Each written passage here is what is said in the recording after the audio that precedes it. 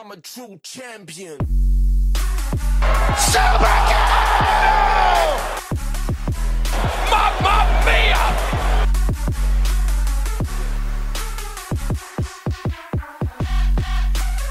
Ladies and gentlemen, welcome back to the Wrestle Plug podcast. And if you are fortunate enough to look at least one of us on YouTube, then lucky you. And I'll make it very easy for you to work out which one of us is much better to look at, and it sure as hell ain't me. I'm Aaron Nix. I am the most unprofessional wrestler you're probably ever going to meet.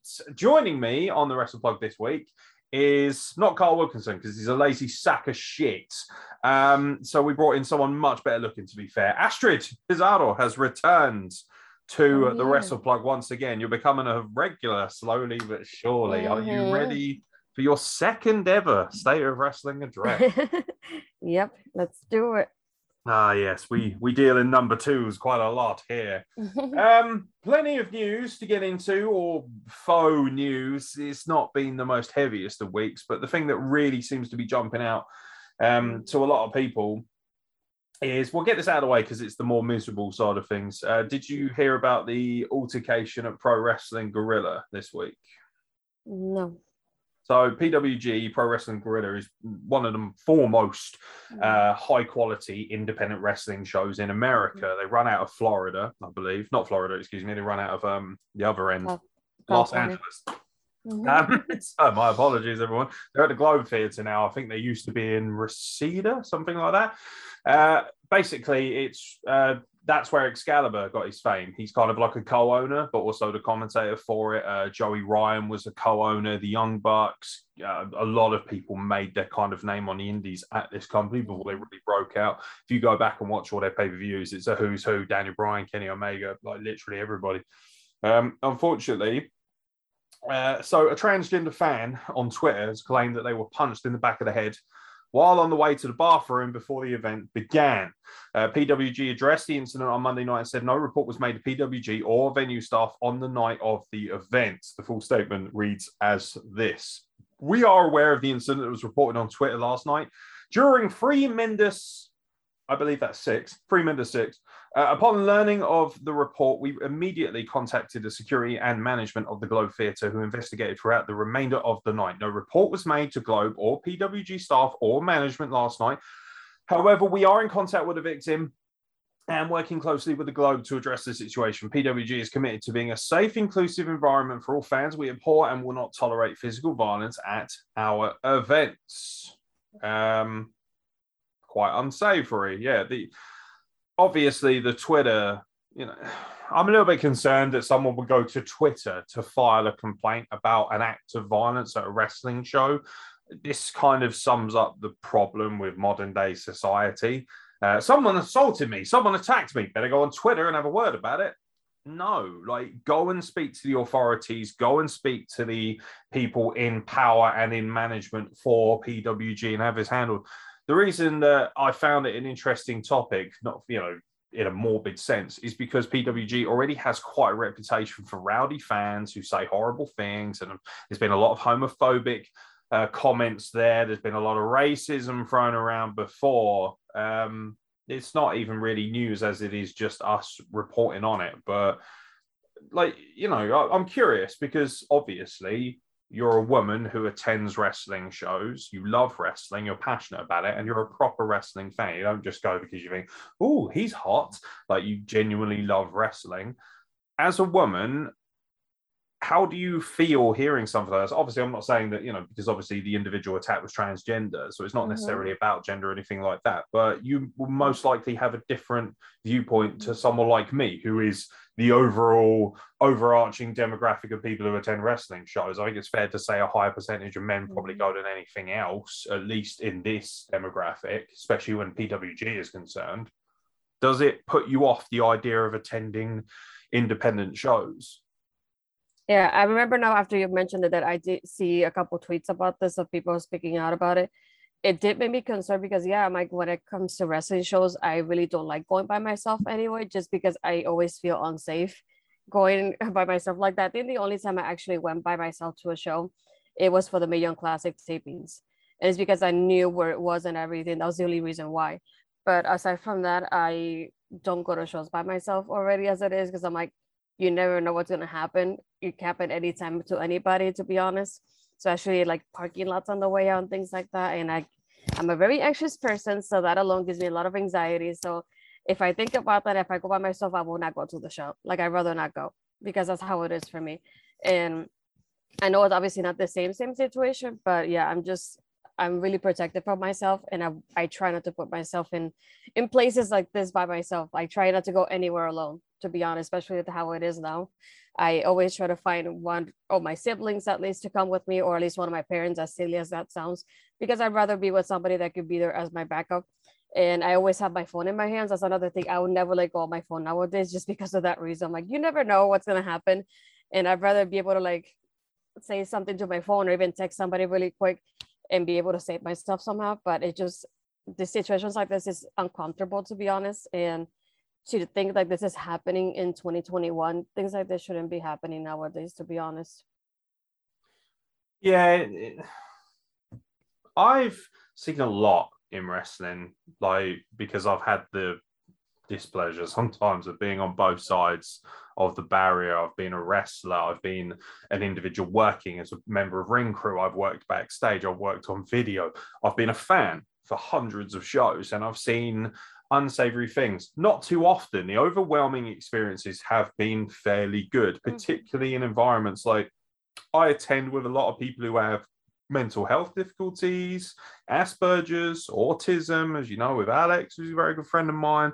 He calls himself the king of Asperger's style, which is wonderful. You know, really sort of empowers himself in that episode, which I think is wonderful. A lot of variety, a lot of diversity. And, you know, like, for instance, I was at a Rev Pro event where Sam Adonis came out and called a section of fans who unfortunately happened to have a large amount of gay people there. He called them faggots. You know, like, okay, he's a heel. Whether you want to land on that side of it or not, I thought it was just a bit much. I didn't go crazy about it, but I was just like, yeah, stupid. You should know better. I just think it's really disappointing. And also what bothers me is, you know, this kind of mentality of, oh, yeah, but it's PWG, and because Excalibur works there, and because so many, you know, I believe this was the same show that Malachi Black won the tag titles at with Brody, I want to say Brody King, big tattoo guy from Ring of Honor. You know, like, that should have been a moment of great celebration. Instead, we're talking about some fucking knuckle-dragging, hairless wank stain who's decided to take it upon themselves to neckbeard their way into fame, if that is indeed the case. It's obviously allegedly. There's no footage, there's no evidence of it, but there are accusations, and I don't understand why somebody would, you know, feel the need to just go on Twitter and randomly say it had happened if it didn't. But you know, you have to be careful, because there are unfortunately people out there who will bullshit and lie just because they don't like something. You should feel comfortable whenever you go to wrestling. Everyone should feel comfortable. I've had incidences with racism. I remember going to a Riptide show with Volta wrestling, and someone shouted, "Kill the Nazi." I was just like, it's not even German, like, it's Austrian, mate. And admittedly, Hitler was also Austrian, so there's that. But you know, it's just a bit of education. All it comes down to is intolerance and a lack of education. That's what racism always comes down to. As a half Egyptian man, I get a lot of it. I still get it now, not as much, luckily. Particularly when I was in my old work, I used to get a lot of racial confusion or abuse for whatever reason, mostly aimed around the terrorism demographic, because that's just a lazy thing. Oh, he's got a beard, he's going to self-detonate. Okay. It boils down to one thing. PWG has had numerous problems here, including, might I add, Excalibur, who everyone wants to rave as the best commentator of all time now, just because he's at AEW. This is a guy who was caught using the N-word quite liberally on camera. Just because he works for AEW does not mean that he is excused from abhorrent behavior. And, you know, this seems to be a growing culture with PWG. They need to be open and honest with their fans and the wrestling community at large. And they need to be seen to be incredibly proactive towards putting things. Now, they're a very successful indie promotion as well. We're not talking about some 2-bit hack promotion where they've just got, you know, I don't know, Tennessee Jim from bumfuck nowhere in the main event. They've actually got legitimate stars. Malachi Black, Penta wrestles there regularly. MSK, before they went to NXT, wrestled there regularly and were tag team champions. Volta, Jeff Cobb. The names are endless. And Zack Sabre Jr., for fuck's sake. So they've got money. They've got notoriety. They've got everything they need to put in place the correct safeguarding. And this is what happens with wrestling. We're still talking about people trying to cut costs, people trying to fucking, undercut themselves. I worked for IWE last weekend. They are a small but very, rambunctious promotion in the United Kingdom. Every single person was paid. There was safeguarding in place. There was first aid in place. Everything was in place to make sure. And these are all what you would think would be standard. And they're not, because the wrestling business is full of cretins and promoters who are so desperate to cut costs at the expense of the fans and the wrestlers. It's one thing when you say to a wrestler, well, I'll pay you to wrestle, but we may not have first aid or something. And that's fucking unacceptable in its own right. But it's quite another when you're actually creating an environment that could put your own fans at risk. The fans should be number one. Like, they should have no problems. You, as a woman, for instance, shouldn't have to think, I'm a bit anxious, and then it's heightened by the fact that, unfortunately, you are, like, whether people want to admit it or not, women tend to be at more of a risk. And again, I don't know if you've seen what's going on in the news over here. We had another woman murdered while walking to the fucking pub. She was just going out for a date and she was killed just because she was an easier target. Doesn't seem to be any massive motive, and that's on the back of Sarah Everard. Trigger warning for anyone listening. Sarah Everard was unfortunately raped and murdered by a police officer that was supposed to be protecting her, and it's brought about a massive amount of paranoia, anxiety, and change amongst women, especially, who are now asking for, can we have safer, methods? Can we have safer measures? Can we have CS gas introduced so we can protect ourselves? Can we carry more legalized sort of, standard weaponry, things of that nature? Something I'm actually all for. And of course, men always use the argument, men get attacked too. Yes, nobody's saying they don't. I personally have been attacked and assaulted and things of that nature, and that's not fun. But it doesn't mean that I came out of it thinking, I'm just as vulnerable as the female demographic, or I'm, even though the facts state that there is a much higher percentage of women being assaulted, or people of a transgender nature, or people of a homosexual nature, I'm sorry. Until everyone feels safe, you have a fucking problem and you need to fix it. Well, I don't know what else you want me to add. Anything else you want to add? Anything you'd like to express on this podcast while you have the opportunity?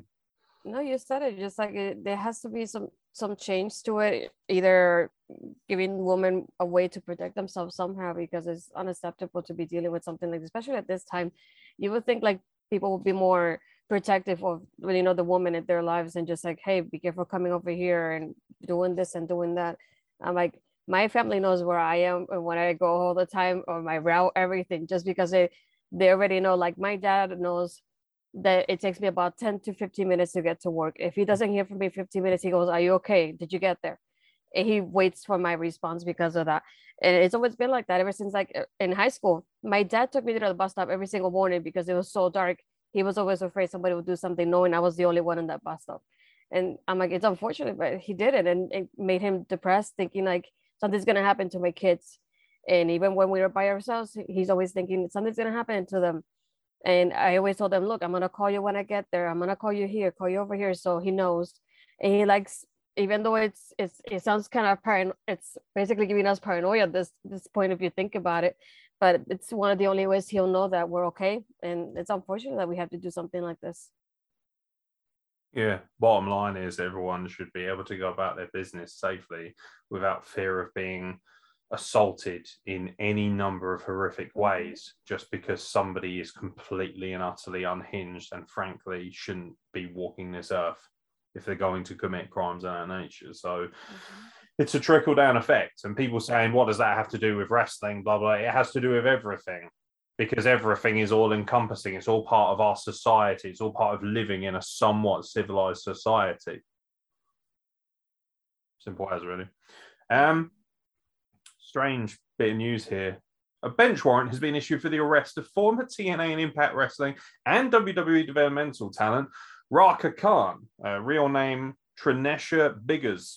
It's an awkward name.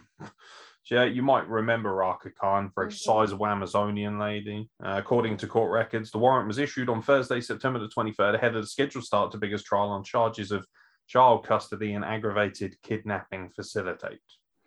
That trial is scheduled to begin Monday, October the 4th in El Paso, Texas. Trial has been pushed back multiple times due to COVID-19 pandemic. Biggers has been issued a bench warrant, which is usually issued when a defendant fails to appear at a scheduled court hearing. I mean, I don't really know what to say about it, but we try and cover all the news. The only thing I really think of when I read this was, you know, people seem to think that wrestlers are like these, you know, superhuman people. And in a way they are when they present themselves as wrestlers and when they perform, but they are still human beings. This shocking and stunning revelation of what? A wrestler? That's not a real human being. How could they possibly be in court for something? I mean, wrestlers have done much worse things. Dark Side of the Ring. Please see every single episode, including the last one. It just smacks of, you know, I don't know. Maybe the one thing I'd like to say to our listeners is stop making your heroes out to be untouchable, because ultimately they will most likely fail you at some point. It's a good question for you, Astrid, actually. Obviously, you watch wrestling for a fair amount of time now. Is there ever been a wrestler that you love that ended up really disappointing you? Oh, well, I don't know if you want to say, but I guess like everything with Chris Benoit, but I guess it there's something to do more with like mental health than anything. But at that point when everything, I had just started watching wrestling, and it was like him, Eddie, and Ray, who were like some of my favorites to begin with, and I was like attached to them. And I remember watching the tribute show, and I even recorded it back then on my VHS. So I'm like, yeah, I want to see this later because it's so emotional for me, seeing somebody that I really enjoy watching just like pass away like this. And then obviously this is before we knew the details of everything that happened. And then little by little, when the details came out, I was just like, I don't even know what to think at this point. But it also makes me think like maybe somebody could have done something and things would have been different. I'm like, it would have been amazing to see that maybe somebody would have reached out to him, or somebody would have checked up on him, and maybe his family would have been here. So it's incredible thing how it's changing just a blink of an eye like that sometimes. Yeah, be careful who you pick as your idols, ladies and gentlemen. Raw Tag Team Champion Randy Orton is reportedly out of action. Orton was not present for this week's post-Extreme Rules edition of WWE Raw, and word going around backstage is that he was not cleared to perform, according to PWI Insider. There is no word on when Orton will be back and exactly why he's not cleared. It will be interesting to see if he's involved in the WWE draft, which of course begins tonight on SmackDown, and then on Monday for WWE Raw. He's not wrestled since he faced AJ Styles a couple of weeks ago, and if you remember, he had quite a big break before that as well, which we're not really aware of why. A lot of people, of course, are suggesting that Orton's going to AEW. No. Just no. Not everyone can go, and if you think Orton's going to hand over the contract that he has, where he basically gets to do fuck all, continuously be a champion of some sort, earn millions, and he's going to hand that over so that he can work with Tony Khan and probably wrestle Orange Cassidy, I don't think that's the case, I'm afraid. Do you think that Raw suffers somewhat from not having Randy Orton on the show? Because obviously RK Bro has been quite a big thing. I know that Riddle's still there being somewhat stupid, being very stupid. But do you feel that it affects the show? Like, I know the draft's coming up, so it probably won't affect it as much, but Randy Orton not being on TV, does that make the program less enjoyable for you? Not less enjoyable, just like I think about it from the point of view that he's been doing so great and so amazing lately with his character. And it's just like, if you don't see him, you're kind of going to miss him a little bit just because you're used to like the push he's been getting and everything lately. But it doesn't mean it's going to make a difference for me when it comes to like Raw, like overall though. Yeah, it does make much of a difference to my enjoyment or lack thereof of Raw, which is, I mean, to be fair, the last 3 weeks I think have been quit good, quite strong. But before that, god awful. Like one of the worst wrestling shows I've seen of, you know, probably my entire life. It's so bad at times. A bit like WCW at times from 2000, 2001, that bad. But at least that was funny. I agree with you. Randy Orton's been in probably his best vein of form for the better part of a decade at least. You know, stuff with Edge I thought was excellent. I know some people were a bit meh because the matches were long, because God forbid people have a match longer than 10 minutes. It's disappointing for Randy Orton more so than it is for us, because I'm sure a lot of people are saying Randy Orton doesn't give a fuck. I believe that to be entirely true. I like Randy Orton's gimmick right now with Riddle. I quite liked the code before, because Riddle's like, oh my God, we could get like scooters to match, and we could get headphones. Randy Orton's like, shut the fuck up, you piece of shit. Sitting there like, Randy Orton is me with so many of my friends. I have very enthusiastic friends, and as you know, I'm a miserable old man. So I just sit there like, please shut up, mate. I get this when I go to wrestling training, when I'm at wrestling shows, a lot of the youngsters are around me and they're like full of vibrancy and like, I'm going to have a 40-minute flip fest. I'm like, I don't care. Go and talk to somebody else, you fucking twat. It is what it is. I'll try and be nice to everybody, but there are times when I'm just a grumpy old man. So fair play. Randy Orton out with injury, hopefully not for too long.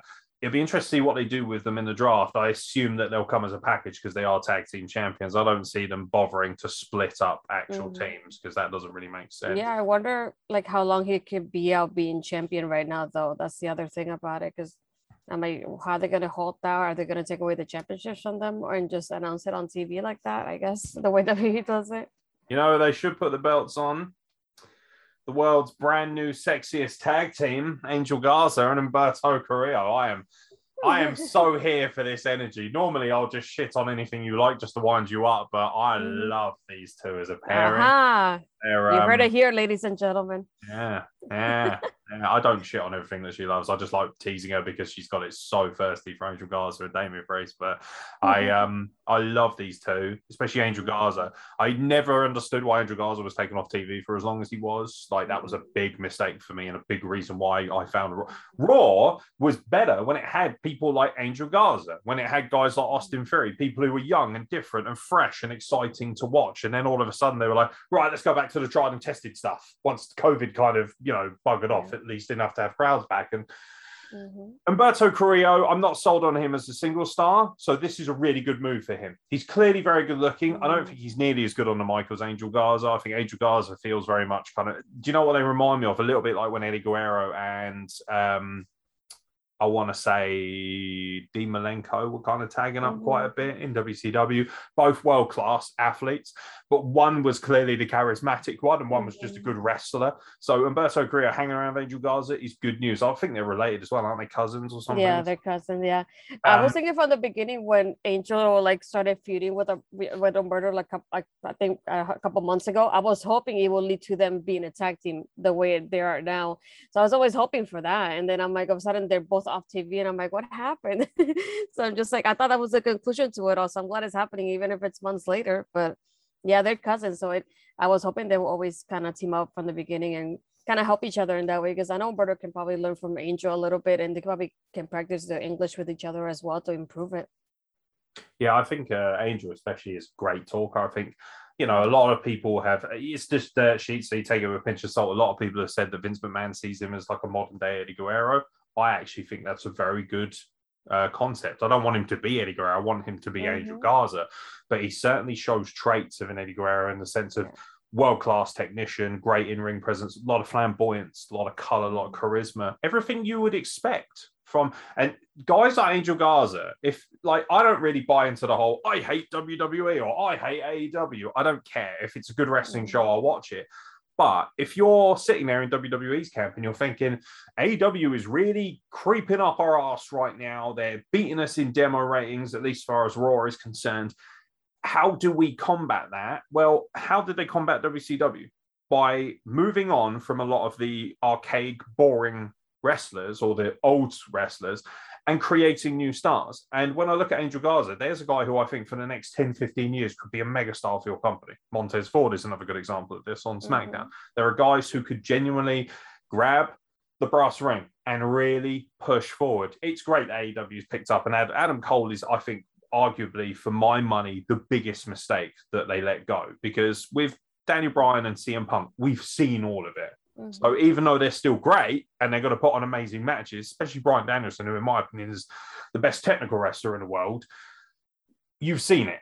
I've seen them. The only thing I'm watching AEW for now with those guys is to see them wrestle people I haven't seen before, like a Kenny Omega or maybe one in the Young Bucks or something like that. You know, I'd like to see CM Punk versus Pac. That's not one of my dream matches.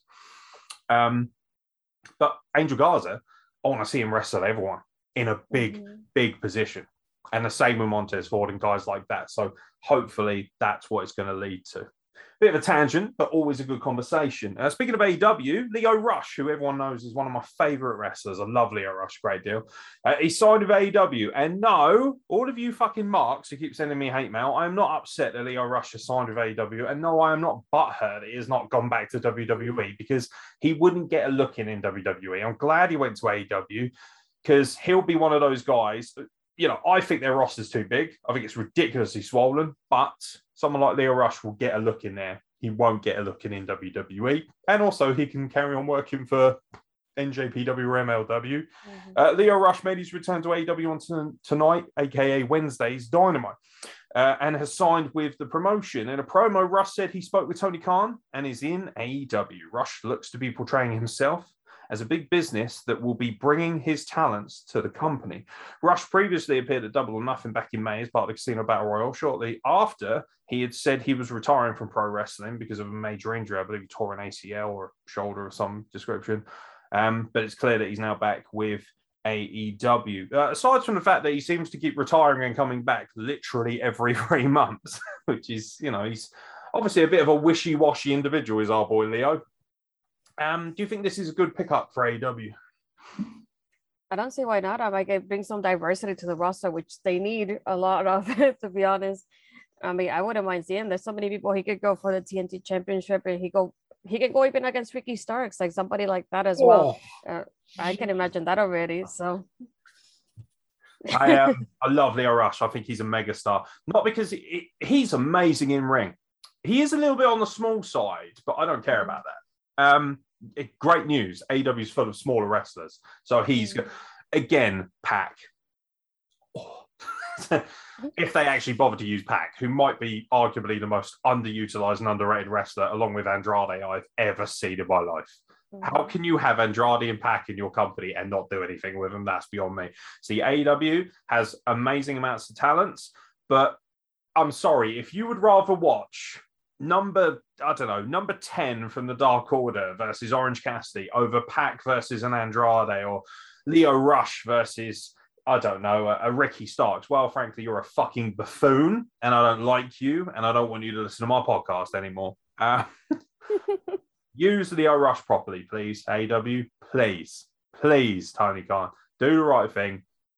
He's a world-class talker, brimming with charisma. He's insanely talented on all fronts, world-class rapper as well, great musician, does a lot of different things, amazing father, very charitable, something that people don't realize about. So my debut match was against Austin Drake, big jacked up muscle man from southwest of the UK. And he does a lot of like work that people won't realize, with charities and stuff of that nature. And Lio Rush sent a video to him talking when he was manager of Bobby Lashley. And bearing in mind, in WWE, you don't really get much from the WWE stars, do you? They don't really conversate with the public much unless it's a tweet or something, just because WWE and all that. And Lio Rush would send videos to these guys like Austin, sort of praising him, saying, "You remind me of the big man, Bobby Lashley." And I've seen this video and it's really cool. And it's like, that's so awesome. Like, you're a small-time independent wrestler in the UK, and he took the time to message you and big you up and, talked about how he looked like Bobby Lashley and how he'd love to manage him in the future. And those little things make a big difference. That's why I have so much love for someone like Lio Rush. So I really hope that he's used properly in AEW, because he just feels like he could be next level.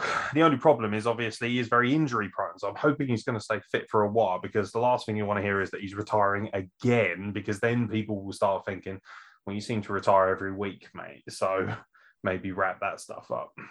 Anything to add on Lio Rush? No, I know that, I don't know if you guys watch it over there, but I know here we watched, or at least my family, and we watched The Challenge on MTV, and he was part of one of the seasons. So it was nice to see him like more of his personal side in that sense of it. He did leave the show because of mental stuff. mental situation. He said like being there and being in the bunkers, anything like that, it reminded him of being in the foster home, and it just brought him back like really bad memories. So that's why he left the show. But it was like really nice to see somebody else that was a wrestler on the show, aside from somebody like The Miz, for example, who was there like years and years ago. But yeah, I like how I was able to like see that personal side of him that I don't really get to see like in WWE, for example. So I thought that was super interesting in the show, at least. Yeah, one of the things that we don't. I'm not a big fan of getting to know wrestlers too personally. I get a lot of this. I get like, for instance, when I work shows, I'll get like loads of random Facebook requests and personal requests from people I don't know or fans that have attended shows I'm on. And I just think, bit creepy. Don't do that.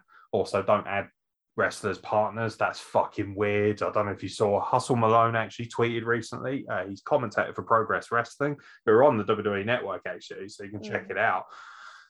It gets a lot of unsolicited messages, directed towards his wife, who by all accounts is probably a very attractive woman in her own right. And because she goes to shows now, people seem to think that it's okay to add her or, be a bit more perverted. And it's just fucking creepy. And if you've ever considered doing that, fucking don't. If you want to add a wrestler on social media, they have plenty of open social medias like Instagram and Twitter and things like that where you can follow them. If it's not a private account, then, they're obviously happy for you to follow them. Don't think that you can follow their friends and their family, or don't fucking find out wrestlers' addresses and start sending them weird things, because then you have stuff like Sonya Deville. And that's not a good situation. That's ugly, it's grim, and it's frankly... it crosses a boundary. And, I can openly tell you that if you upset me or my family or partners for whatever reason, you would honestly feel my wrath and you would not like that. So don't fucking harass people I love and care about. It's as simple as that, really. Impact Wrestling. I don't get a chance to talk about Impact enough. Can't wait for Bound for Glory, obviously, because Josh Alexander is Bay and his Man Crush Supreme on October the 23rd. We will be covering that, don't you worry, because he will, of course, become the champion of the company, and I will be erect for the entire show. Last week, or last night's Impact, should I say, the Impact Digital Media Championship was announced as the company's newest title. I believe it will be debuting Tuesday, October the 5th. No idea what they're going to do with that. Maybe it's going to be an online. I assume it's going to be like an online, because it's the Digital Media Championship. A little bit like Zack Ryder's thing, Unholy Abolition, that he had on his terrible YouTube channel. A single elimination tournament is set to begin next week to determine the inaugural champion, which will be primarily defended through the promotion's digital social media. So there you go. I should have read the rest of the fucking article. And Impact Plus streaming service. Matches will be on Tuesdays and Wednesdays on Impact Plus. Then they will appear shortly after on YouTube, Ultimate Insider. I think that's a good idea, because then people who maybe don't want to subscribe can, if they're happy to wait a little bit, will see it. And because Impact isn't as popular, it's easier to avoid spoilers, at least I've found. The finals will take place at Bound for Glory on October the 23rd. The following announced matches for next week are John Skyler versus Zicky Dice. Zicky Dice, former NWA television champion, and of course, WrestlePlug guest. You're welcome. And Hernandez versus Crazy Steve, which is not nearly as exciting. Sorry, just not. Don't care. I know you probably like Hernandez. I find him to be insufferable. And you know me, I love Latin wrestlers, but he looks like every stereotype of a cartel hitman I've ever seen. Yeah, please don't come for me, Mexicans. Are you excited about a new belt for Impact? Do you care? I'm like, I don't care as much. I automatically saw it, and I'm like, it has like Matt Cardona's name all over it. That's all I could think about when I saw it. Yeah, I like the design. Yeah, nice design belt. Impact have always had nice looking belts though. Apart from, do you remember the time when they put the sticker over the top of that was a bad look, especially on live TV. Dear, oh dear. Yeah, and of all the people to hold that belt, EC3 and Eli Drake. While we're here, we may as well have a quick look. Are you excited for Bound for Glory? I mean, you gave me Josh and Christian, so I'm excited already. So, and then I think we have Deonna and Mickey in that one too, right? If I'm not mistaken. Right now, you have Deonna Purrazzo will defend the Impact Knockouts Championship against Mickey James, so that's worth the entrance fee alone. Christian Cage will defend the Impact World Championship against Josh Alexander. The Call Your Shot Gauntlet match: Rich Swann versus Brian Myers versus to be announced. I assume there'll be more people. Winner receives a trophy and a contract for a title shot of their choosing. That normally ends up being quite a long match, so I imagine there's going to be a lot more people in there. The Impact X Division Championship is currently going to be a triple threat. Trey Miguel versus, at least at this point, 2 unknown opponents. And, of course, the final for the Impact Digital Media Championship. They'll most likely have other stuff coming in, tag team title match, things of that nature. I think Bound for Glory is going to be one of the big underrated cards of the year. I think this has the potential to be just as good as any of AEW or WWE stuff. And I think it's going to be really disappointing if people don't check it out, because it's going to be special. And, you know, I think from this, Josh Alexander is going to go on to much, much bigger things. I think he'll win the title. I think he'll have a great run in Impact. I think he's going to end up in AEW. I think that's unfortunate, but in some ways, because I want him to enjoy his singles run first. I don't want them to get too excited. Let him be a singles champion for a long time. Let him have his great run with Impact. Let him help bridge that divide that, frankly, Kenny Omega sucked at doing. And then maybe bring him in. Ethan Page has done nothing since he went to AEW, and the North is just, I'm crying out for the North versus FTR. That will be money, lots and lots of money. So yeah, give me that. But I think Bound for Glory is going to be sick. And like you mentioned, the women's match. Good chance for you to plug yourself, madam. Not in that way, obviously. Awkward. You obviously have quite a vested interest in the Knockouts division, don't you? Yeah, I don't watch Impact often, but for the announced. Oh, great, you're not a real wrestling fan, are you? You're just an AEW supermark, mate. No, and I got interested in the Knockout SmackDown pay-per-view, so it's really excited to be reacting to that one after it airs. You're doing that for Love Wrestling, right? Yeah. Not for WrestlePlug, you know, the premium podcast. You're doing it for the scrubs. I understand that. That's fine. But you're welcome to come on here and cover it. We'll be covering it, by the way. I will be definitely covering it. And if Astrid wants to join me. Don't lie. I told you we'll do it too. Yeah, she loves it. She can't stay away from me, can you? The first is real for the plug. Yeah, no, I think that's going to be an exciting prospect. What date is that? Is that October the 10th? Let's see. Obviously, Astrid's done her own work. No. Yeah. It'll be then. Isn't it the 9th? Is it the 9th? Okay. Yeah. It's important I get that right because I'm working that weekend in wrestling. But yeah, I'll definitely be checking that out. We'll definitely be covering that for the WrestlePlug, and check out Astrid on Love Wrestling because that will be good fun as well. You've got an interview coming up as well, haven't you, young lady? Yeah, I'm nervous for my interview later on today that I'm recording. Is that today? Yeah. What time? Well, around 7 p.m. my time. Okay, 7 p.m. your time, which will be 12, I believe that's midnight UK time. So if you're listening to this, because I will drop it beforehand, if you're listening to this when it comes out Friday, contact Astrid, give us some questions for your guest, who is Kayla, who will be in our show Change the Game in Canada. So yeah, trying to get some insight of how that got about. So I will be interviewing her. I don't know when it'll be released. I have to double check that part. But I know it'll be before the show, which is the 15th, if I'm not mistaken. Yeah, really excited for you. Big opportunity, great opportunity. Mm-hmm. Don't be nervous, just relax. I've spoken to so many wrestlers, and it's honestly, you'll be fine. Talk to them as if they were in front of you and you were having a nice conversation over a coffee. The worst thing you can do is like, welcome to my podcast. I have questions for you, and panic. I've seen it. I've seen it so many times. Don't do that. And you don't need to do that. You're better than that. You'll be absolutely fine. I have faith in you, and I look forward to listening to that. And of course, WrestlePlug will provide all links for that podcast as well, and for Love Wrestling as well, so you guys can check out the live streams, live reactions. You're also going to be on NXT as per usual, won't you, on Tuesday nights? Yes, sir. Reacting to NXT after the show. Tuesday nights, Astrid spills the tea. Mm-hmm. Marvelous. We're not drinking any tea. Sure. That's fine, cretin. Typical uncivilized Yankee. Now, as I sip on a fucking can of Relentless, because I am just as uncivilized, although I do drink tea aplenty. Thank you very much, ladies and gentlemen. Two more things, really, I want to get into. First of all, big suggestions that WWE is going to return to the UK. No point asking you if you're excited about that, because it's all about me now, because I'm British. WWE hasn't had a live pay-per-view since 1992, SummerSlam. Everyone knows about it. 80,000 people at the old Wembley Stadium. The new one holds 90,000 just seated, and they could probably so you could theoretically have 100,000 in Wembley Stadium for a Mania or a SummerSlam, mind blown. I don't think Mania will ever find its way over here because it's just such a big cash cow for America.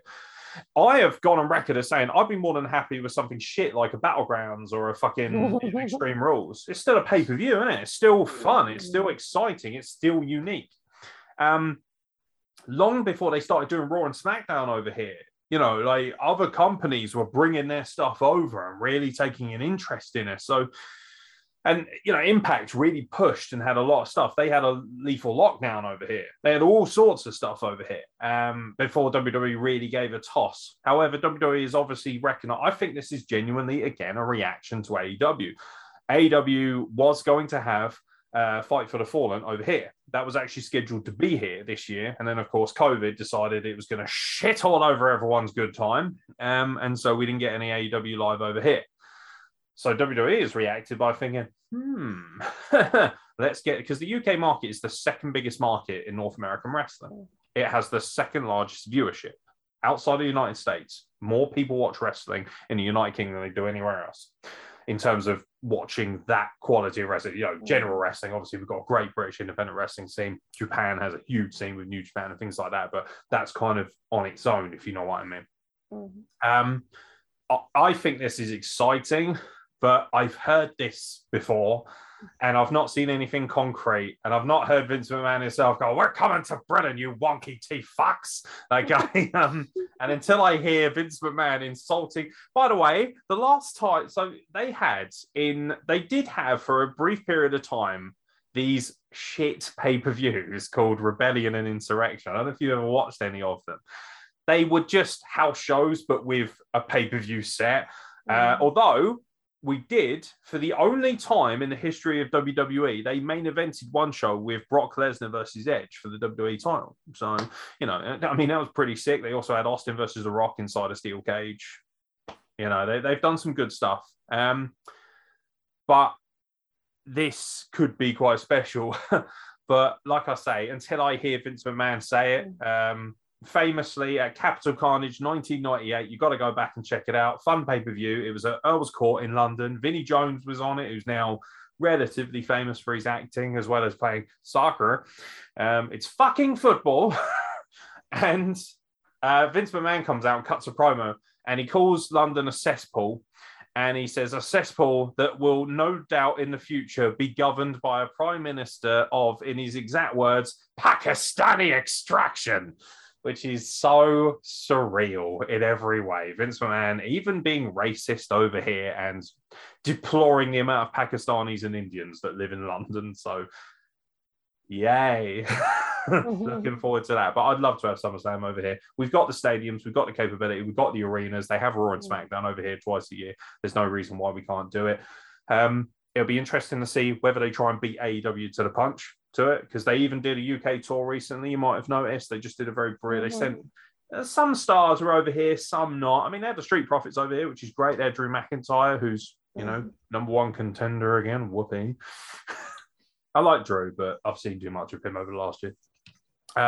So yeah, what do you think? Would you come over here for a UK SummerSlam if it was a massive event, 100,000 people?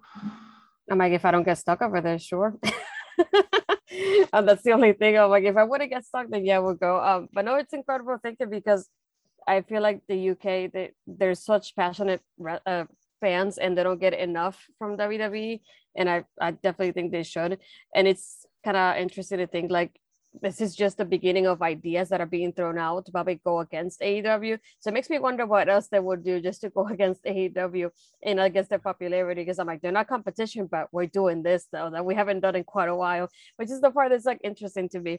But yeah, it'll be cool to, I'm like, one of my plans before the pandemic started was to go to London. I had my tickets booked and everything, but then COVID said, never mind your dream, you know. And I'm like, but fortunately that was my plan for my birthday, but I guess I had to skip until next time. Yeah, COVID sucks, dick. I mean, I haven't been able to get out to the States. I saved up some money to get out to the States, to come and see some people, come visit yourself, come and visit Dexter and everybody again. And yeah, COVID-19. And even now, even though borders are open, it's a very tentative process. I don't want to dedicate that, because if you get cancelled for whatever reason, it's very unlikely you're going to get your money back. So until that kind of happens, yeah, sitting on the fence. And that's why I am very kind of like, take it easy with the whole UK pay-per-view stuff, because until COVID is definitely sorted, until they decide, fuck it, it's no longer a big issue and we're just adapting to it like we do with everything else in normal society, because eventually there has to be a cut-off point, and it does. We can't live like this for the rest of our lives. But until that's the case, I'm not going to get too excited, frankly. One more thing to discuss, I suppose, before we wrap things up. Let's have a little bit of a cheeky chat about the draft. And I know you've obviously done your mock draft for Love Wrestling, which, by the way, was very entertaining. I actually very much enjoyed that. Talk to me about the draft and what you would like to see this Friday and, of course, next Monday. I would like to see at least some of the people, like, for example, people like Mia Yim finally get a brand and be on the roster, like, officially, because they haven't done anything with her since her name changed back to herself. But to see at least like some change within it, like, for example, like having new faces face Charlotte on Raw, is I'm just like, I like her reign, but I'm just tired that she's facing the same people all the time. So I would like to mix up in there, and hopefully with SmackDown and who ends up being the women's roster for them, hopefully they end up giving like a decent time, because the first couple of weeks they haven't had the great of a time for the women on SmackDown, which is unfortunate because it was going so well, in my opinion. At least I'm like, I was enjoying it, and it just went downfall like so suddenly. I don't know what happened there, but I'm hoping like at least the women's division gets some good picks, and I'm hoping people like Dakota Kai, who we haven't seen since she faced Raquel, I would like to see her in the main roster, at least on a brand that will use her properly too. And maybe people like Toni Storm get like proper timing. She's barely been on TV since she debuted too. And Shotzi and Tegan, it's another one that they've barely been on TV, but hopefully they get featured more often. So I'm hoping that it gets women at least more time. Yeah, one of the things I love about having you on is because, as you know, I'm very passionate about women's wrestling, and I have been for years on this podcast. And a lot of people are kind of scoffing or whatever, you just like women's wrestling because you're a perv or whatever. It's like, no, actually, I like women's wrestling. I feel like it's a much more honest style of wrestling a lot of the time than the men. It's a little bit like women's football and stuff like that. I'm not going to sit here and tell you that I prefer watching women's football over men's football, but I'm very excited about the premise of women's football because it's more affordable. The women don't cheat as much, they don't dive, they don't play out like a bunch of fucking fairies like the men do. Looking at you, Cristiano Ronaldo, you fucking flaming fairy of a human being. Man that size falling over when, oh, he hurt myself, fucking melt. I've got all the rage in the world for that prick. I just think that, this is a very good opportunity to stamp your approval. I feel like they've done a reasonable job with women's wrestling overall in WWE. A lot of people, it annoys me because I see a lot of people on social media saying, oh, WWE, SmackDown had like one women's match. I thoroughly agree it should have more. I absolutely agree. However, when AEW is doing what they're doing on Dynamite, which is quite literally saying, women, never heard of them, you got to come with that full energy for everybody. Either everyone should have good women's wrestling or, just ignore it. You can't just cherry pick who you want to have a go at. And also, I don't have to worry about this when I mentioned WWE, but I've seen this. This is going to upset a few people. I've seen this on social media lately. I've seen people quote tweeting British independent companies. Why don't you have more women's wrestlers on your show? Why do you not have more than one women's match? It may just be down to the fact they can't actually afford to bring in more than that amount of talent. It may have something to do with the fact that not all the women are amazingly talented. You shouldn't be on a show based solely on the fact that you are a member of a demographic. You should be on a show because you're talented.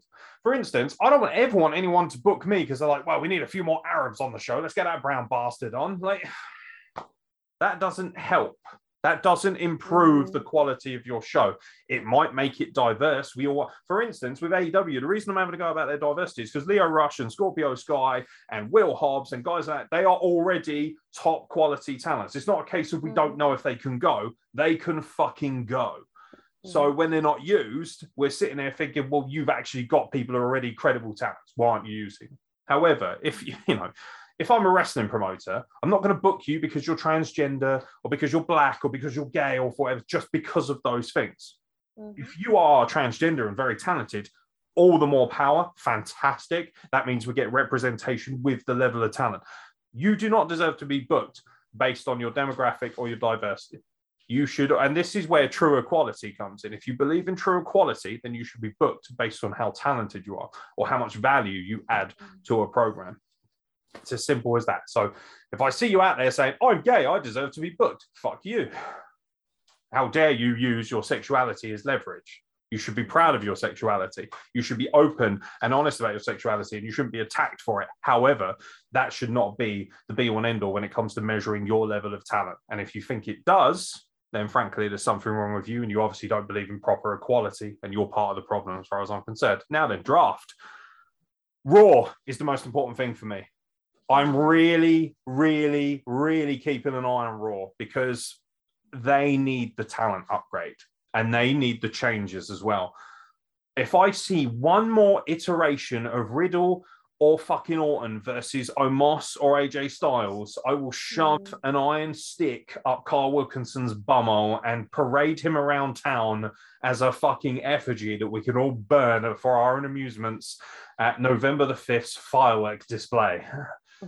Fuck you. If I see Drew McIntyre versus Randy Orton again, if I see Sheamus versus Damian Priest or Jeff Hardy in a fucking match again, I will actually commit horrendous assault against my own person.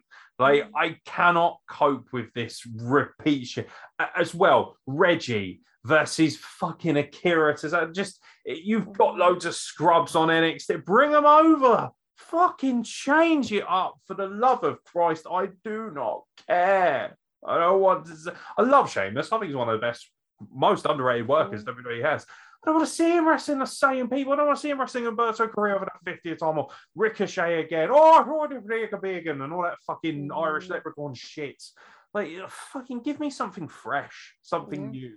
SmackDown, they're very clever. If you notice this, they're very slow burn of everything. You know, they didn't just go, right, we've got Finn Balor versus Roman Reigns. Now let's have Finn Balor versus Jey Uso. And then next week we'll have Finn Balor versus Jimmy Uso. Then next week we'll have Finn Balor and someone versus Roman Reigns and Jey Uso. Then the following week we'll have Finn Balor versus Roman Reigns and a pre-show to Finn Balor versus Roman Reigns at Extreme Rules. And then on Monday night we'll have the exclusive Finn Balor versus Roman Reigns prelude. It's like, no. Book sensibly. Do not spunk everything away. Big matches should be on big shows. And the mid-card stuff, fuck me. It never was a problem back in the day. I don't see why it is now. This draft is an opportunity to rebalance Raw a little bit. And bring in, like you say, do you know what? I'm never for anyone losing their job. But you've already made it very clear you want to turf all these people out. Budget cuts, fine. We'll budget cut some of the people that are shit or that we don't care about, like Jackson Riker. Sorry, Jackson. I was going to say Riker. You're on the, yeah, exactly, right? Like, choppy, off you go, Mr. Republican. Remove Jackson Riker. Nobody fucking cares about Jackson Riker. Elias apparently has gone missing. Stick him on the side of a milk carton or be done with him.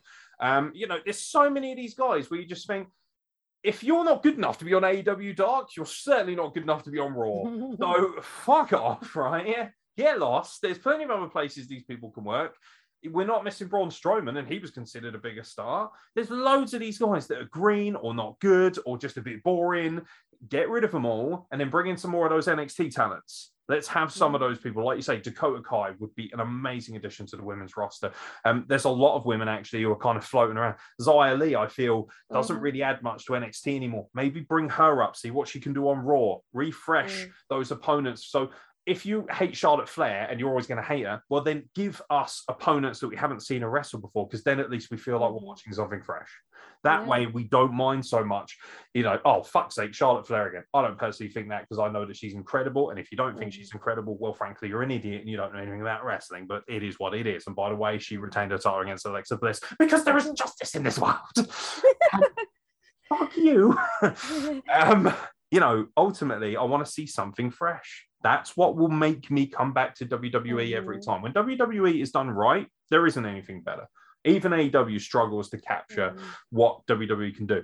Where WWE is failing and where AEW is doing really well is they've got all these amazing fresh talents. Oh, Daniel Bryan versus Kenny Omega. I've never seen that before. Oh my God, CM Punk versus Darby Allin. You're drawn to that because it's fresh and it's new. Eventually, they're going to run out of dream matches. WWE has an opportunity here. They've got a bigger roster or similar size roster. They've got a better TV platform. They've got the better contracts with places like Fox and stuff like that. Give the fans what they want more of, which is fresh, unique, organic reactions instead of, you know, Sheamus versus Damian Priest for the 96th time on live TV this year. For the love of Christ, let it go. By the way, if I see another iteration of Viking Raiders versus Omos or AJ Styles, I might shoot myself as well. Lord have mercy. Yeah, because for me, I love Charlotte, but like it gets boring when she faces the same people. That's how I feel about it, and it makes it boring to watch. But I'm like, if I have like new people like against her, that makes me love it even more. But I'm like, I love watching Charlotte, but it gets boring seeing those reigns, seeing like the same type of people all over again. And I'm like, yeah, we've seen her versus Rhea gazillion times already now. Get on with it. You know, we see her versus Nikki. Okay, do something else with them. Where's Asuka been? Off TV as well. Like, give her something. I don't know if she's still injured or not. I think Xia Li may be injured because I know like her match with Raquel, it ended up being kind of like she seemed like she kind of had a concussion. Also got maybe. heat, hasn't she? Because she knocked out Mercedes Martinez. Do you remember that? Like that caused a lot of backstage heat. I have it on fairly good authority, people. Believe it or not, I'm actually mates with one of the people who wrestles in NXT, which I'm really proud of. I don't want to name him on here because it's unfair and unprofessional, but yeah, there is a lot of suggestion that Xia Li, they like her, but you know, you can't get away with just knocking someone out shoot on TV. And you know, so I know that she's a stiff worker and a martial artist, but there's no room for that. And that was unfortunately Mercedes Martinez's last ever match for WWE, which is a real fucking shame in its own right. Mm-hmm. I would like to think it's coincidence that she got shit canned after that injury. I hope that's the case, but you never know. Vince McMahon might have sort of go, she's a little so brown, get out. But the diversity seems to be growing. But like you say, the women's division is one of the big things here. We need to make sure that we get fresh, exciting matchups, and also they get more time. And you can do that by shuffling them around, because all of a sudden, if you've got, for instance, if Sasha Banks moves back to Raw and she's left there with Charlotte Flair, all of a sudden you're like, not bad. This iteration of Charlotte Flair versus this iteration of Sasha Banks is something somewhat fresh. Even though they wrestled each other before, this is like the first time they would have collided as big megastars, and that's got money written all over it. Vice versa, if you sent someone like maybe Alexa Bliss could do with going back to SmackDown. Yeah. Because there's nothing left for her to do. I think they should start transitioning away from this bullshit anyway. And on the men's side of things, I think sending the Hurt Business to SmackDown might be quite good fun, especially if they turn somewhat face, attacking Roman. Do you want to see Hurt Business versus the Bloodline? I know I do. You know, that's exciting to me. And going the other way, maybe send Edge or Seth Rollins back to Raw. There's a lot of different things, but we also have to temper our expectations, because you know that it will be dealt with based on what Fox wants. Apparently Fox says, we want Lesnar on our show, we want Roman Reigns. So that's why they kind of do these drafts, is so that they can facilitate. And then USA Network kick up and go, oh, excuse me, we want someone too. It's like, fine, you can have some shiny toys as well. And that's how it works. So if you're going to do it, make it fresh and try and push back against the TV executives a bit. But I must admit, I'm excited about the draft, because it's cool, because I may potentially have fresh new matchups to watch, which is going to make TV better to watch, which is going to mean that when I watch Raw, it's not so much of a laborious task. How exciting was that Raw a couple of weeks ago where the Bloodline turned up? Because it was a fresh thing. The New Day versus Bloodline was amazing. Then we got that amazing main event with Bobby Lashley and Roman Reigns and Big E. And you thought, you're not going to see that every day, are you? So you're going to watch that, and surprise, surprise, better ratings. People enjoyed it more. It was the best Raw I've probably seen for a couple of years, because it was fresh and new and exciting and organic. That's what WWE needs if it's going to continue to compete and keep AEW at bay. Anything you want to add, mate? Anything you want to talk about wrestling-wise before we get into the small matter of opinions and questions from our dwindling and tiny fan base that probably hates us or hates me? No, I was thinking that they also try usually to keep at least the married couples together. So sometimes if you see like Rollins going to Raw, that's a chance Becky might go with him and things like that. So it might see like if you see one of the people in the marriage going in, there's a good chance the other person is going to go behind them too. So it'll be interesting to see how they change that about as well, going like backwards and going forward. So I saw her wish him happy birthday this week, or vice versa. And it's something that I really want to see again. Can we get Charlie Caruso back on so that she can shamelessly flirt with Angel Garza? It was genuinely one of my favorite things to watch. I had such a good time with it. I just loved it. I just thought they were really cute on screen. They had really great chemistry. I know Charlie Caruso's got a boyfriend in real life and all that.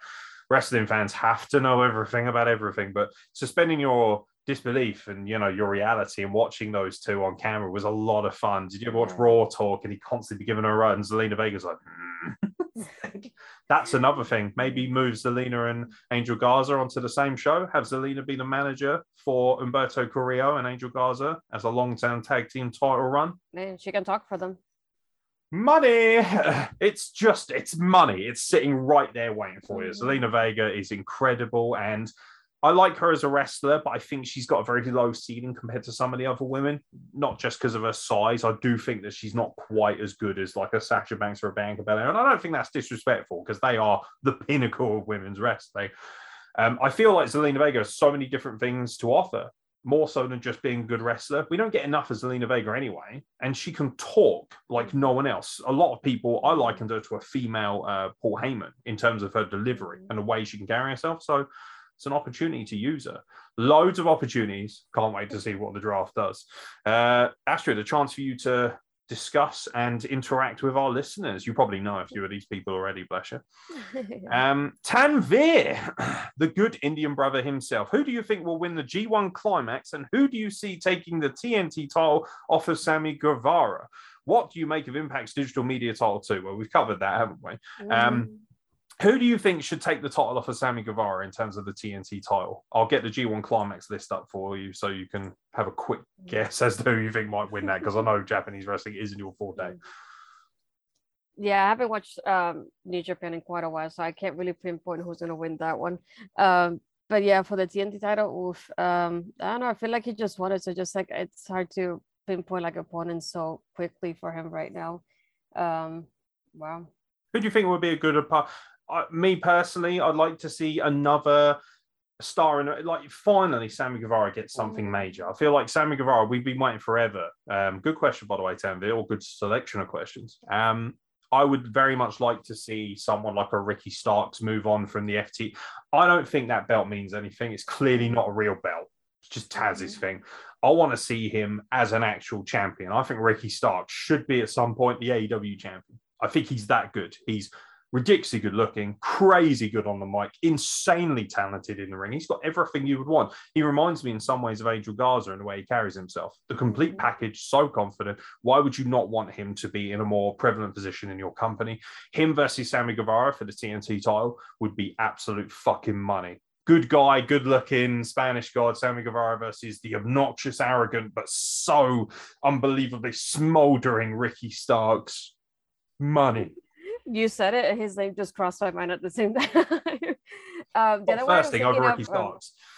The other one maybe will be like Pillman Jr. because I feel like I don't know if Griff is injured, maybe perhaps, but I know he's been by himself with Julia lately. So I would like to see Pillman go against Sammy. That would be nice for me to see something different.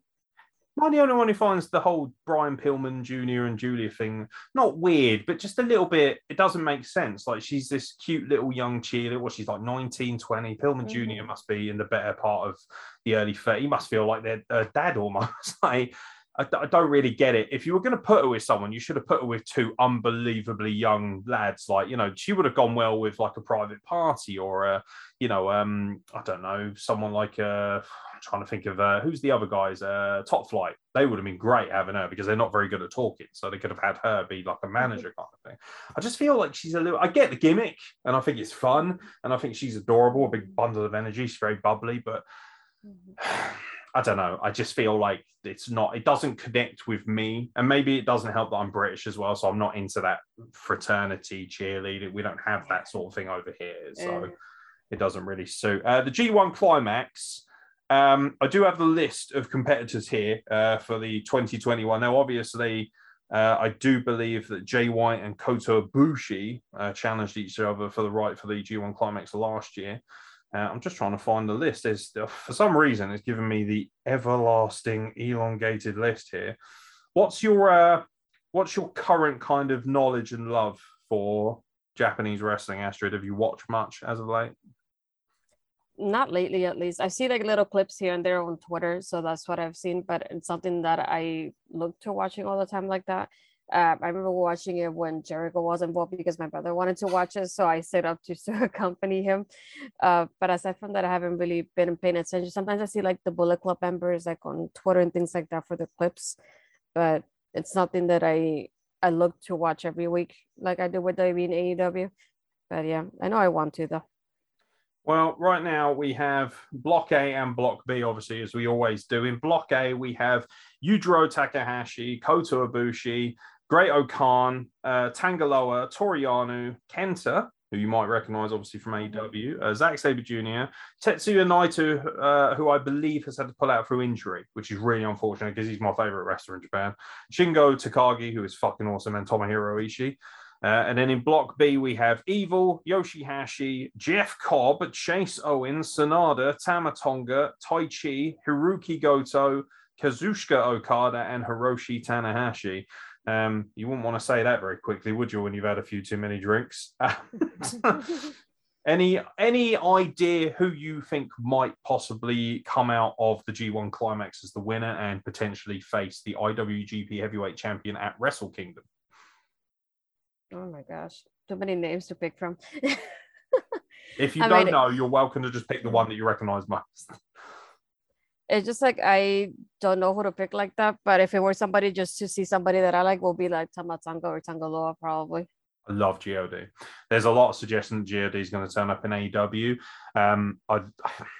It'll be awesome, but I just don't trust AEW to use them properly. Like GOD are so big, they should be winning your tag titles. They should come in and knock off the tag champions. That would be so sick. GOD versus the Lucha Brothers. Oh, yes.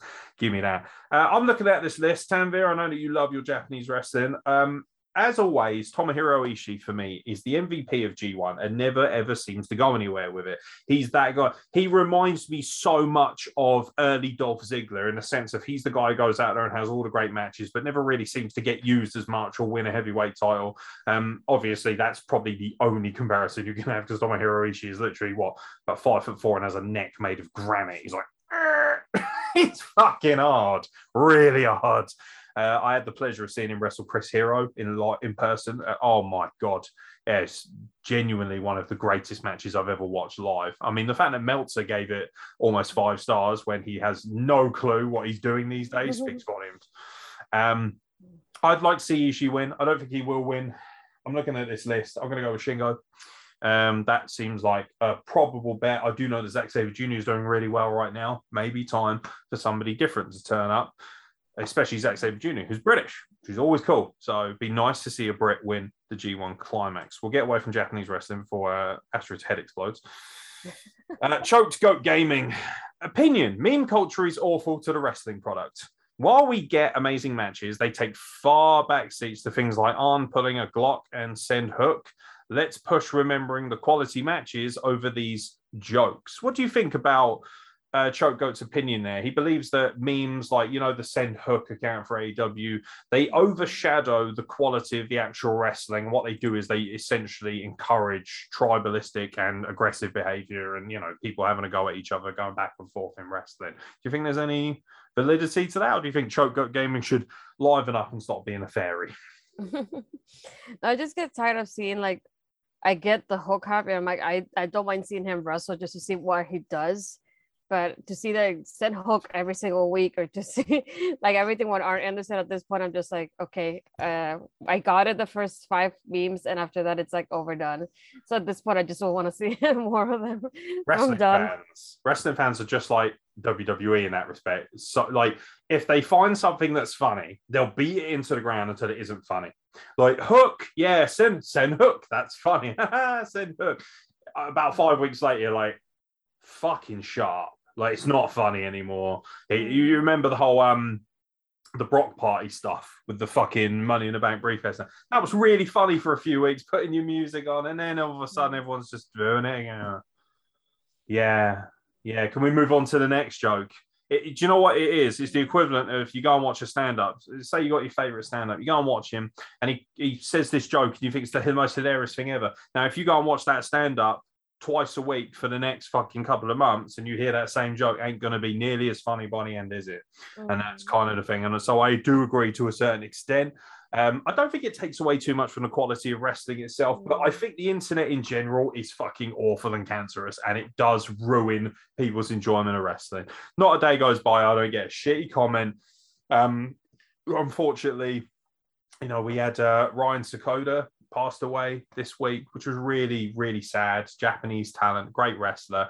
People won't recognize him as much because he wasn't in the mainstream. He had a very brief flirtation with WWE, working alongside Tajiri, but he's well known as, he was tag team champion with Samoa Joe in 0-1 and things like that, as Keiji Sakota. And, I put up a little post on our Facebook page, just a little one, just said rest in peace, rest in power. It's very sad to hear that he's passed away. Quite a few people, generally speaking, but there's always one or two people who fucking put a bursting out laugh emoji to it or write a comment about how they don't give a shit. And you just think, why? We're talking about somebody who passed. We're not talking about something trivial like, who's going to be the next champion, whatever. When you're actively going on social media and mocking someone's death, that's the worst part of wrestling, Twitter and the internet wrestling community. It's awful. And a lot of it would always be stopped if we had accountability for social media and we forced people to have identification with their social media. I've never said anything on this podcast that I'm not afraid to say to somebody's face. I'll be more than happy to call Tony Khan a dog wanker to his face. Doesn't bother me. He ain't gonna do nothing about it, is he? If you see him, I'll squash him. He's a little rat. What are you gonna do? Fucking send Orange Cassidy after me? Ooh, I'm scared. Just, be accountable for what you say, I think, more so than anything. Choco Gaming also asked a question, which you will now be able to ask. What would you like to see come of the current WWE draft? Well, you're too fucking late. We've covered it all. Anything else you can think of draft-wise, just to appease Choco Gaming, who's asked that question so little, so late as he has? Bless him.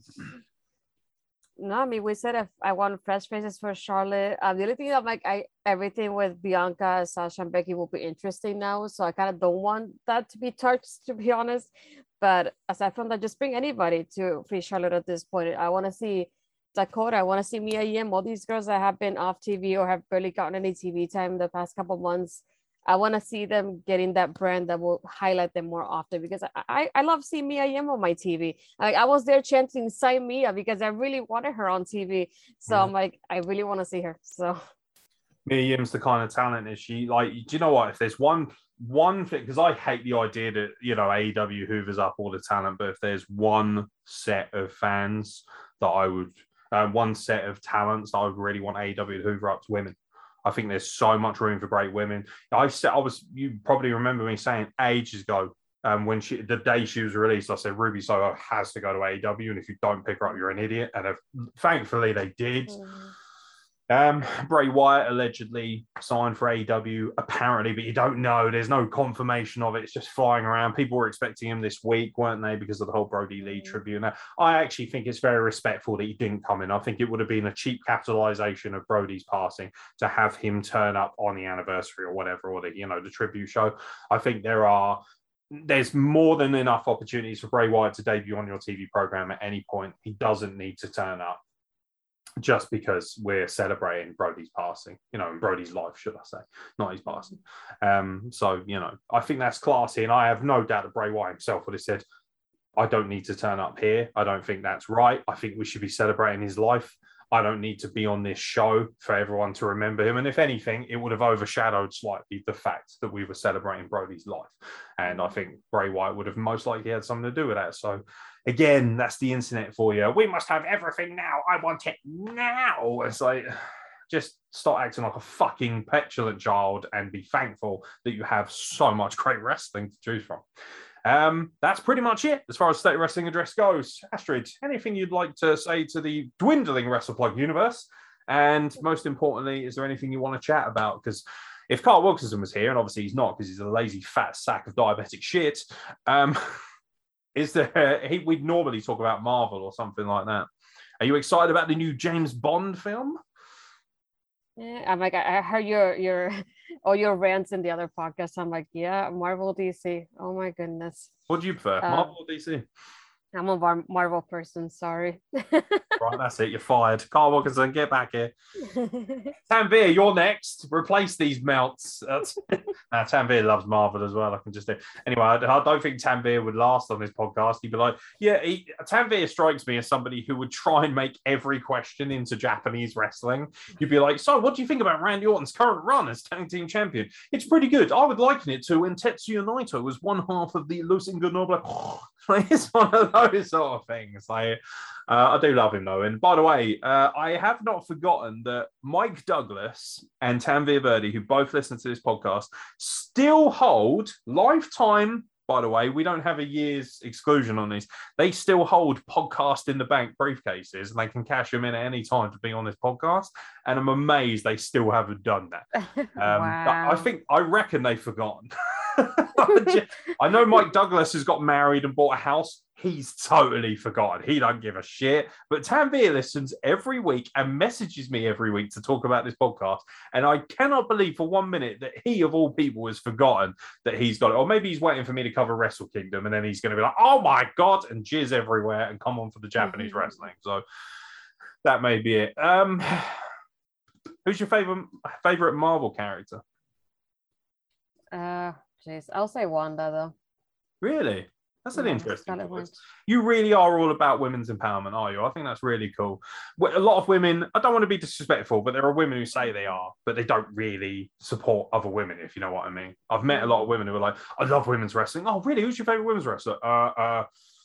Sasha Banks. And Trish.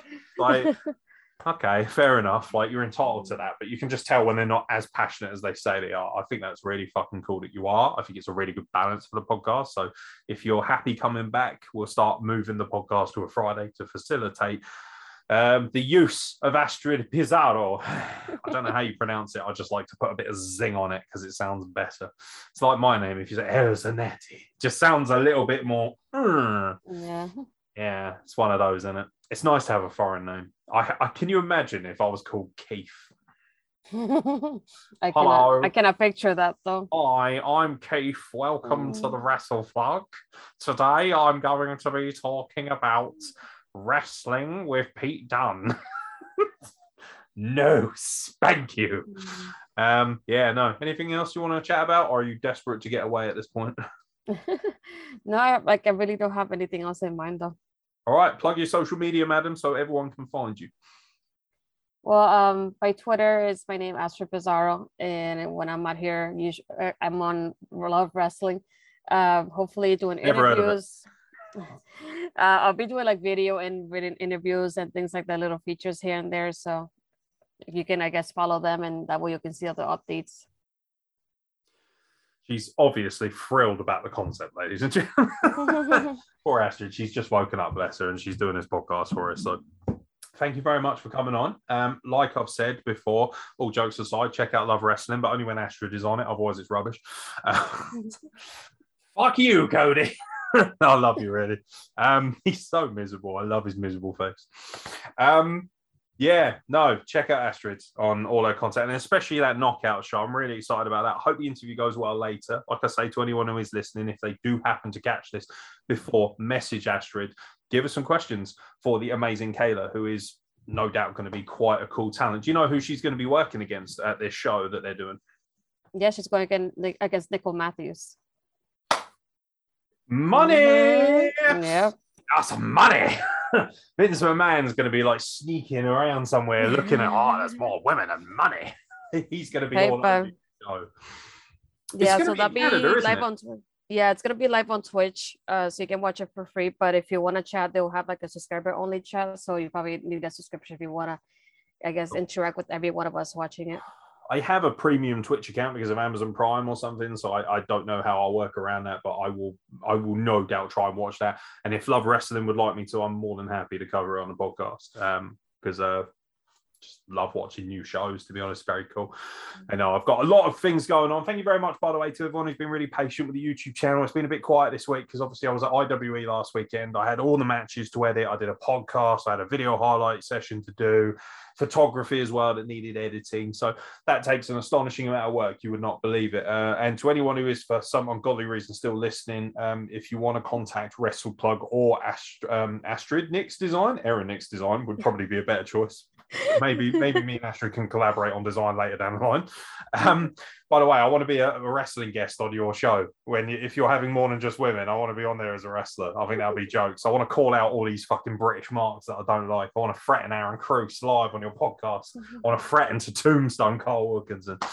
But yeah, I obviously do a lot of video stuff, and me and myself, Dexter, not that Dexter, different Dexter, Ebenezer the Geezer, we are more than happy to come to any British independent show, record the show, edit it after the fact, give you some photography as well. We really make a big deal out of every show that we work because we want people to have content, to have, we want the wrestlers especially to have something to show off. It's a real shame when people work every week in wrestling and don't have photos or match footage to show to other promoters so they can work elsewhere.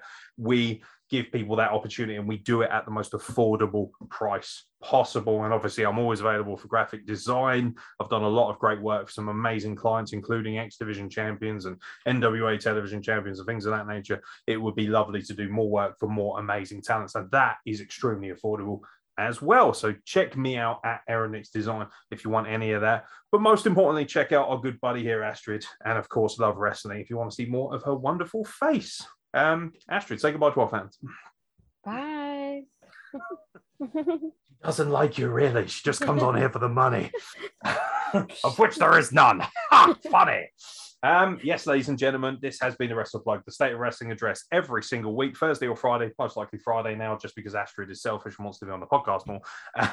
We will be covering the wrestling news. Until then, thank you very much for listening. I've been Erin Nick, she's been Astrid Pizzado, and we will catch you very soon for more content from the plug, which really needs to be unplugged so that the sink can empty because the state of it.